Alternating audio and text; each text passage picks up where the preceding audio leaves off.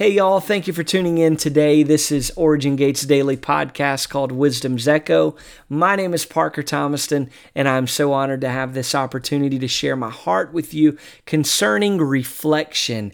Now, why is this important, and what does this have to do with anything?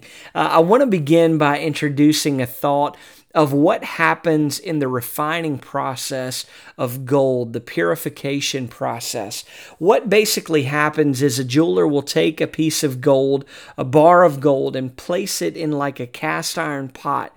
And the jeweler will allow that gold to rest in this pot, and he will continue to pump up some temperature and apply the heat to the gold. Now, what that causes is a reaction in the gold that forces the impurities within this valuable metal to rise to the top, to where the jeweler is able to scrape those impurities away and continue to repeat this process. He's gonna apply the heat, increase the temperature, scrape away the impurities, apply the heat, increase the temperature, scrape away all of the impurities. Now, when the jeweler is able to determine that the gold is in its purest form, is when he or she can lean over and see his or her own reflection in the gold. Now, what is fascinating to me is that continued reflection actually creates an absorption. What I mean by this is the longer that you remain focused, the more you become like it. Now, this can be applied to so many valuable revelations that we have received from many of these great men and women that you hear here and even beyond what we have on this podcast. But what I want us to focus on today is the reflection. Now, in Genesis chapter 30, starting in verse 25, it says this, "And it came to pass, when Rachel had borne Joseph, that Jacob said unto Laban, Send me away, that I may go into my own place, into my country. Give me my wives and children, for whom I serve thee, and let me go. For thou knowest my service which I have done for thee. And Laban said unto him, I pray thee, if I have found favor in thine eyes, tarry, for I have learned by experience that the Lord hath blessed me for thy sake. And he said, Appoint me thy wages, and I will give it. And he said unto him, Thou knowest how I served thee, and how thy cattle was with me. For it was little which thou hast before I came, and it is now increased unto a multitude. And the Lord has blessed thee since my coming. And now when shall I provide my own house also? And he said, What shall I give thee? And Jacob said, Thou shalt not give me anything. If thou will do this one thing for me, I will again feed and keep thy flock. I will pass through all thy flock today, removing from thence all the speckled and spotted cattle, and all the brown cattle among the sheep, and the spotted and speckled among the goats, and of such shall be my hire. Verse 33 says this, So shall my righteousness answer for me in time to come, when it shall come from my hire before thy face. Every one that is not speckled and spotted among the goats and brown among the sheep shall be counted stolen with me. And Laban said, Behold, I would it might be according to thy word. And he removed that day the goats that were ring-straked and spotted, and all the she-goats that were speckled and spotted, and every one that had some white in it, and all the brown among the sheep, and he gave them into the hand of his sons. And he set 3 days' journey betwixt himself and Jacob. And Jacob fed the rest of Laban's flocks. And Jacob took him rods of green poplar, and of hazel and chestnut tree, and peeled white strakes in them, and made the white appear which was in the rods. And he set the rods which he had piled before the flocks and in the gutters and watering troughs when the flocks came to drink, that he should conceive when they came to drink. And the flocks conceived before the rods, and brought forth cattle, ring-straken, speckled, and spotted. And Jacob did separate the lambs, and set the faces of the flocks towards the ring-straked, and all the brown in the flocks of Laban. And he put his own flocks by themselves, and put them not unto Laban's cattle. And when it came to pass, last, whensoever the stronger cattle did not conceive, that Jacob laid the rods before the eyes of the cattle in the gutters, that they may conceive among the rods. But when the cattle were feeble, he put them not in. So the feebler were Laban's, and the stronger were Jacob's. And the man increased exceedingly, and had much cattle, and maidservants, and men servants, and camels, and donkeys. This is King James. We're going to keep this rated for the family. However, Jacob had served Laban for 14 years. Now he wished to depart and return to his father in Canaan, but Laban, however, was eager to have Jacob remain, because Yahweh blessed everything that Jacob did while he was in Laban's household, and Laban continued to grow rich because Jacob was present.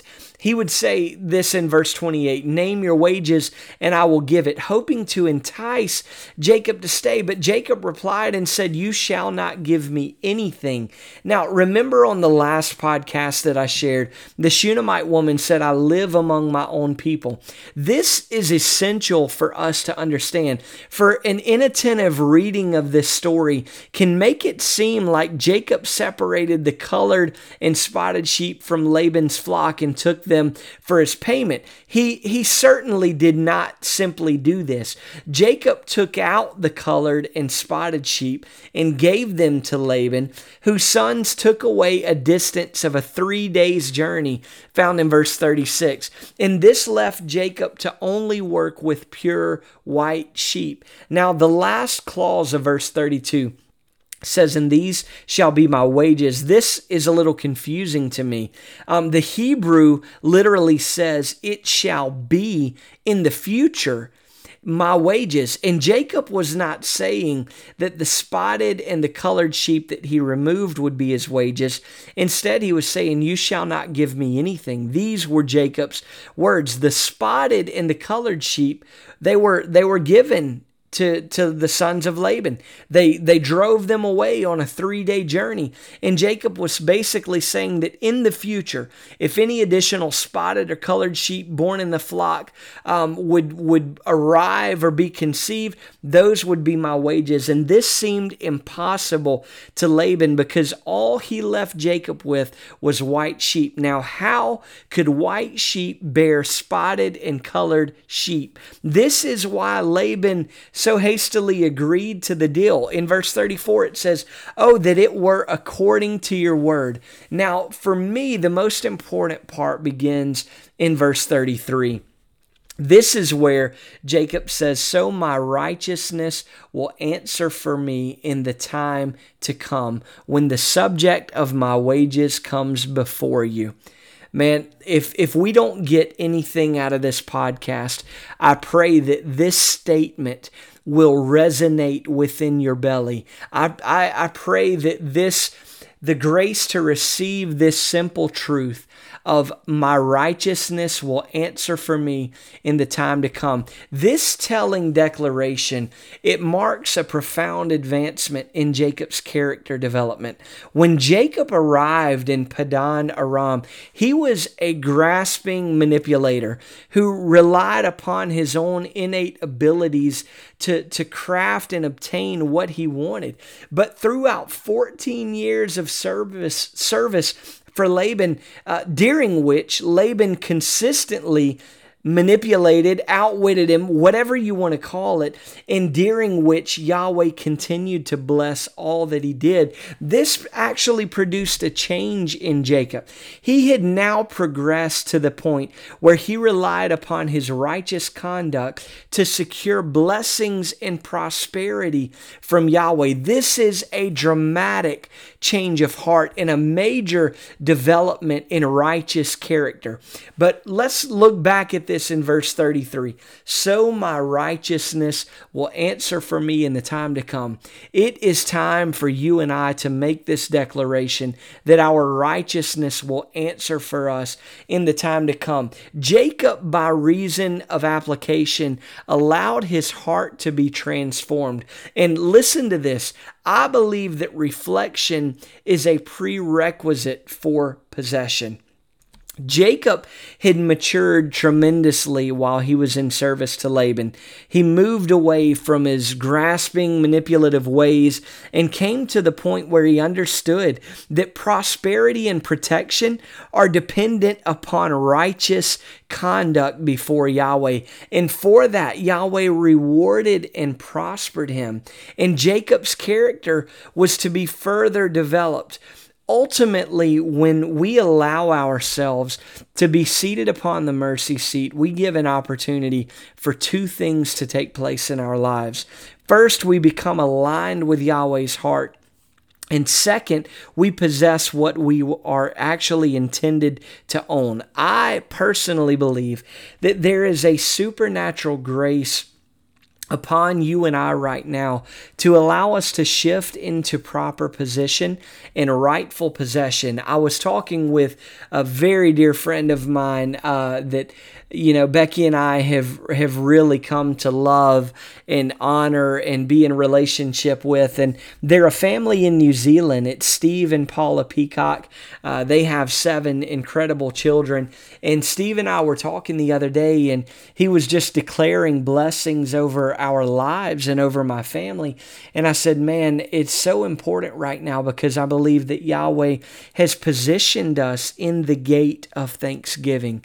And when we allow ourselves to shift into this proper position, everything that Yahweh desires to give to us is simply a secondary consequence of our pursuit when your focus is in the right place. Check this out, y'all. One of the biggest revelations that I've received is that it is impossible to carry two things that actually contradict one another. And I began to receive this revelation years ago, and Yahweh spoke to me and said, Parker, you can carry my lack, not my lack. You can carry your own lack, or you can carry my abundance. But choose wisely, because you can't simultaneously carry my abundance and the lack that you allow yourself to settle for at the same time. And what I'm seeing more and more is that you also cannot carry faith and trust in Yahweh and doubt and fear and disappointment at the same time. Those two things, or actually 6 things I believe they are so far away from one another that they cannot be related. They cannot actually be set up. What happened in this is Jacob essentially would put down colored rods that when the sheep and the cows and the goats were feeding and drinking of the water, they allowed themselves to gaze upon something that they were able to focus on and absorb in themselves. There are a lot of incredible things in the study of what happened in these rods. Now these rods, it caused like a sap-filled meat in the rods to be exposed, and they were saying that sometimes it's even thought by many theologians and people who have been studying this that it would be like a almost like something that brought the animals into heat. That it suggested that they were some type of coralling fence that would keep them together longer for mating. And this was to inform us that Jacob practiced selective breeding, ensuring that the best of the flock would be subject to his treatment of the water. And these were not the only thing that produced the spotted and the speckled, but they did aid in this, that Yahweh caused an unusual coloration of the sheep. But check this out. As Jacob said, my righteousness will answer for me. I'm telling you, like the production of the colored sheep was Yahweh's response to Jacob's righteousness. And I say all that to come back to this truth that this supernatural grace that allows us to shift into proper position enables a rightful possession. And I said that reflection is a prerequisite for possession. What do I mean by that? Well, quite simply, it has to do with the purity the sincerity of our heart, of holiness and righteousness and simple desire to gaze into the eyes of our Father and allow Him to reveal Himself to us, that we would have a better understanding of who He is, and it would ultimately create a better understanding of who we are. Yahweh is not only creating a way for us to be where we need to be, but He's also equipped you and I with the tools that we need to see His word through. And I want to finish by saying this. Please do not give any place for doubt and unbelief. You absolutely cannot. It is impossible for you to carry a full degree of trust in Yahweh and His word, and also have doubt and unbelief and fear to be held in your hands as well. A double-minded man is unstable in all of his ways. Yahweh is desiring for us to allow our heart and our mind to be, I guess, entangled, to become one with His, that we are just so full of His life and His goodness in our lives that it not only overtakes us, but it overtakes all of those in nearness to us as well. Family, I hope that this has ministered to you today. Think about this reflection. Think about the position that Yahweh has prepared for you and I, and the great opportunity, the great honor that we have to possess all that He has prepared for us. We love you. Thank you for your engagement today. Look forward to seeing you again.